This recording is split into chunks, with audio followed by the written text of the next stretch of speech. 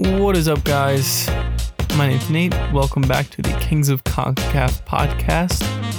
And today, we're going to be talking about the last 2 days, the 19th of October and the 20th of October, and how the U.S. men's national team players performed in the Champions League.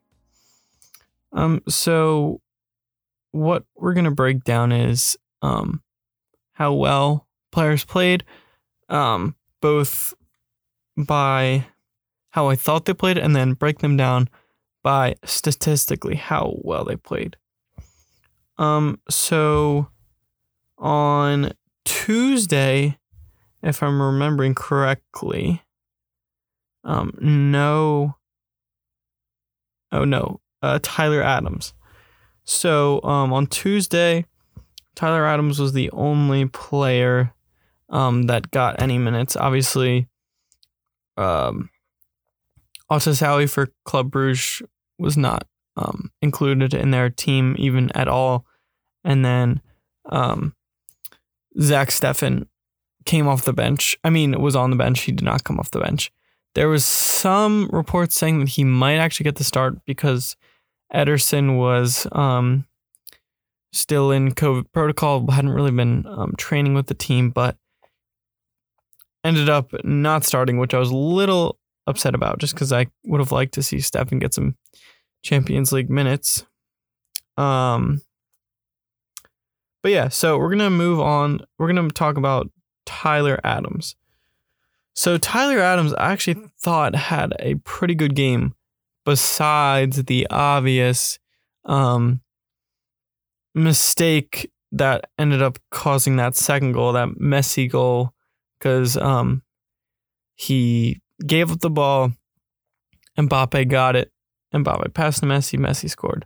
But honestly, besides that, I didn't really think he played poorly. I know lots of people in the U.S. men's national team fan base like to freak out when anyone ever has a bad game or makes a mistake.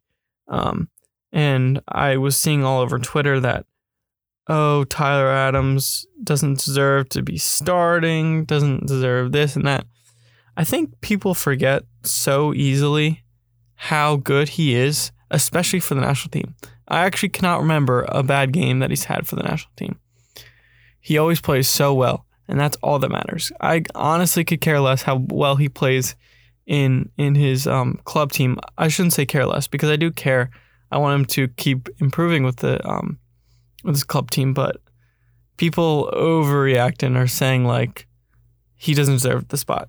So according to FOTMob.com, which I don't even know how you would say that, but which I'm sure lots of you know what that site is. In the game on Tuesday, Tyler Adams had a 5.7 rating, which is not very good, but my guess would be that is because of the fact that he caused that second goal. So his pass success was 85%. He had 61 touches, 7 duels won, tackles completed was 3. He had an interception, 5 recoveries. He ended up playing 90 minutes. So that's statistic-wise. There's not too much to think about statistic-wise. He had a game that he played decently well in the first half, but the second half was a match to forget. All right, so we're gonna move on to Wednesday. So there was 5 players that were featured that play for the U.S. men's national team on Wednesday. It was Serginho Dest, Jordan Pefok, Brennan Aronson, John Brooks, and Tim Weah. So, Serginho Dest. Serginho Dest played as a right wing again, which I have seen so many people talking about how Serginho Dest should play right wing for the men's national team, and I could not disagree more. I think he's fine playing right wing. If we're in a pinch, sure, he could play right wing. But we have too much talent at the wing position to put him there. And then that would make us have to bench probably Aronson, Weah, Musa. I mean, one of our top guys has to be benched if Sergiño Dest plays right wing. I think lots of people are arguing that, if we play Dest at right wing, then we can put Scally at right back. But for me, I don't think that's necessary. I mean, Dest is a great right back, and we don't need to fix a problem at right wing. The only reason that there even is a problem there is because Greg Berhalter chooses to start Paul Arriola in that position. But overall, there's no problem with right wing, so I don't think that it should be changed at all. So I was able to watch some of this game. I had the Wolfsburg-Salzburg game mostly. I had both the screens on, Barcelona-Kiev and Wolfsburg-Salzburg on at the same time, but I was more paying attention to the Wolfsburg-Salzburg game.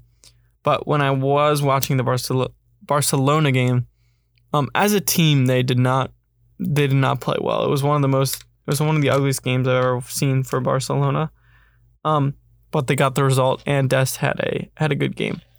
So some stats where he had an 8.3 match rating on FOT Mob. I still don't know how to say that, so whatever. He had an interception, 3 tackles, 7 for 7 on dribbles, which is great. That's a great stat. 8 recoveries, 76 touches, and 1 shot on target. So overall, a solid performance from him. He has been playing very well. He's in exceptional form for both club and country, and this is a great thing.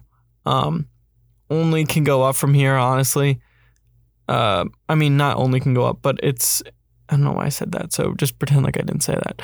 But I'm saying that he can continue to play well and help us out for November camp, and I'm hoping that this form can continue because obviously he was getting some criticism in September and over the summer with his form because it was not that great. People were like, oh, can he handle CONCACAF? Can he, make it, I guess, for the USMNT national team? But I was always someone who said, yes, he can. People just like to overreact. All right, so we're going to move on to Brendan Aronson. So I was very impressed with Brendan Aronson, as always, with his performance against Wolfsburg. He had 41 touches, had a 7.6 match rating, 4 chances created, 1 shot on target, 3 fouls drawn, and he successfully made 1 tackle. So in the game, I was impressed by his work rate. I mean, that's nothing new. He works really hard, has a motor that just doesn't really ever stop. And but other than the obvious, he created chances. I mean, obviously, like he created 4 chances. He didn't have an assist and he didn't score, which that's not like the worst thing ever. But when he is creating 4 chances, that's definitely a bright spot that can be taken out of this game. I don't think it was his best ever performance. I thought a lot of people were praising him on Twitter, which I think he deserves the praise, but I think that there were a couple instances where he wasn't quite decisive enough on the ball. But that's something that he'll grow and develop in a little more. I think he's a phenomenal player, and I think that he is going to have a great January. I think he's going to probably end up moving in January just because he's in such great form. And Salzburg, although it is a great club, I think that he is destined for an AC Milan or an RB Leipzig, somewhere where it's a step up from Salzburg, but it's not quite that next step up, because he's been linked to Liverpool, which is actually his favorite team. I know if you're a fan of Brendan Aronson, you know that's his favorite team, and also his dream is to play for them one day. And I think that he eventually is going to be at that level, but he's not quite there yet. And my thinking is that one day he will go to Liverpool, but for me, I don't think he's quite ready, just because if he were to go to Liverpool, I just don't know how much time he'd be getting on the field, and in reality, it's more important to get time on the field than it is to be at a big club. So I will say, if he were to move to AC Milan, RB Leipzig, I think that would be a better fit for now than Liverpool would be. Yeah, to wrap up Brendan Aronson, I was impressed with his performance. And I think he may just deserve a spot in the starting lineup in November. We'll see. We'll see how it works out, but I don't know. All right, so moving on to John Brooks. So John Brooks, in the game, it's hard to say. I thought that he wasn't necessarily bad. He ball watches a decent amount, which is not great. But I don't think Wolfsburg necessarily had a great game in general. I wouldn't say by any means that John Brooks was bad, but I wouldn't say that he's good. That he was good. He almost caused a goal, and it was like the first maybe 10, 15 minutes. He basically missed a header. And then I think it was Okafor who had then collected the ball and hit the crossbar. So he almost made Salzburg score. So that's something that was not great. But I think that he wasn't terrible, but he was by no means great either. His pass success was 86%, and I know that on average he passes 88% accurately, so that's slightly down, but nothing too crazy there. He had one key pass, which is fine, 53 touches.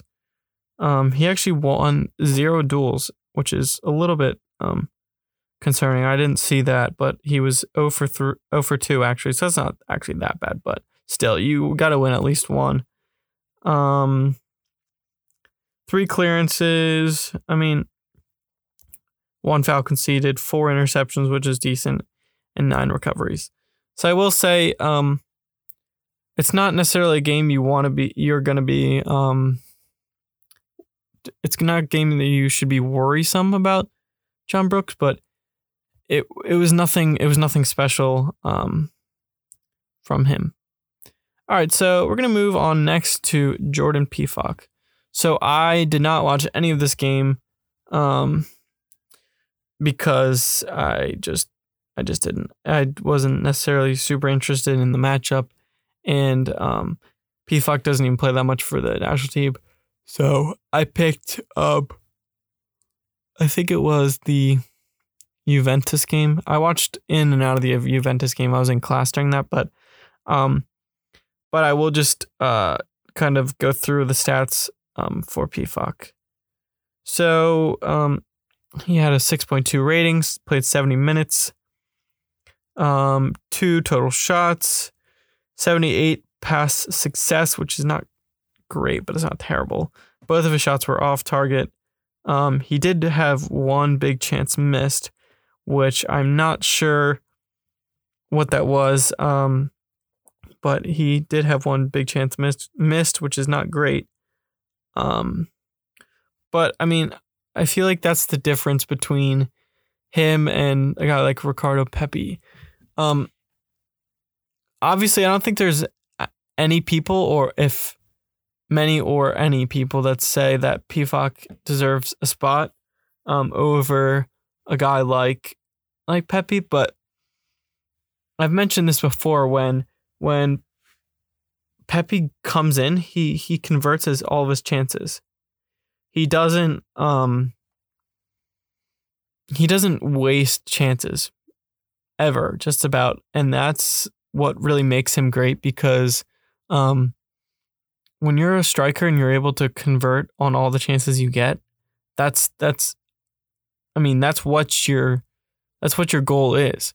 And when you miss big chances in big games like PFOC did, that really hurts you, because you need to convert. I'm stating as if not to state the obvious. You need to convert your chances, and if you don't, you're going to lose a spot in the national team. Like, he wasn't even called up in October, which that was a little strange, because he was in actually great form for New Boys, but nonetheless, he missed a big chance yesterday. But I didn't really hear too much negative or positive from him in this game. All right, so we're gonna go to Juventus, which I don't even know if I mentioned this in the original intro with who played, but Weston McKennie did play. So I was able to watch some of this game, and I will say Weston had an okay game. So there was some criticism from him, or on him, I should say, that he had 2 chances and weren't able to convert on either. He had a 1v1 that was not necessarily an easy finish, but he hit it right into the goalkeeper. I think he should have done a little bit better. He was making a run, and the shot was his first touch, so it wasn't the easiest finish, but I think he could have done better. And then also there was a header that he had that he maybe should have put at least on frame, but those were his 2 chances. We weren't able to convert on either one, which is a little bit disappointing, but I think that he was involved in the game, and he had an 85% pass success, 2 total shots, 1 shot off target, 1 shot on target, and the big chance missed, which I assume is would be that 1v1 that he missed. So 2 for 2 on accurate long balls, 58 touches, 4 duels won, dribbles. He was 1 for 1 on dribbles attempted and succeeded, and he actually was 2 for 2 on tackles attempted and tackles succeeded. So I think that he did decently well. He's another player like John Brooks, where it's not terrible, but it's not great. I think that although he did miss the big chance, I really like that run in from him, and I like the fact that he's getting into opportunities where he can score. He's putting himself in good places for which he can score. So that's great. But I think he needs to convert, and if he were to convert, it would have been a little bit more of a comfortable win for Juve, because they only won 1-0. All right, so last but not least, Tim Weah. I think he played something like 10 minutes in this game, which I'm a little surprised on why he didn't start, because I thought he played relatively. He's been playing relatively well for Lille, so I don't know, but he didn't start, and he played. I mean, it's hard to really say too much about him, because he only played he came in the 82nd minute. But I will say he was 3 for 3 on his passes. He was 1 for 1 on long balls, 4 touches. Seemingly he didn't do too much. Hoping he can get a starting role in the next game. And I think they play Wolfsburg in the next game. So I'm hoping he can, play well against John Brooks and Lacroix. So that's it for this window of the Champions League. I thought it was okay from the Americans. I think Destin Ayrton had the two best games, which isn't overly surprising because of the form that they're currently in with their clubs and the national team. Little concerning with John Brooks because he has not been in good form for a couple months now, it seems like. So I'm hoping he can fix that form and start to play well again for his club team and as well as the national team, because we can always use him even off the bench or as a secondary option if guys like Chris Richards and Miles Robinson or Mark McKenzie or even Walker Zimmerman take over that other starting center back role. So yeah, I think that there's definitely some improvement. We'll see how the next window goes. I believe it's early November. I want to say November 2nd and 3rd. Let's see. November 2nd and 3rd. Yeah. So Wolfsburg plays Salzburg, actually. Wolfsburg plays Salzburg again. That's a little strange. I didn't know that's how it worked. But yeah, November 2nd, Wolfsburg plays Salzburg. So I guess it's all the same matchups, which I didn't know that's how that worked. But anyways, so Young Boys Villarreal, Sevilla Lille, Juve Zenit, RB Leipzig, PSG. And then Ajax Dortmund. Hopefully Gio is back for that game. Because I miss Gio and they got absolutely killed by Ajax. So they need to be in a little bit better form. And I think a guy like Gio would help that. But we still have not heard anything definitive about Gio Reyna and his return to the squad. There's some reports that say he's going to be out and not be back for the November camp. There's some reports saying that he's going to be back and it's going to be fine. There's a guy on Twitter, which you guys may know.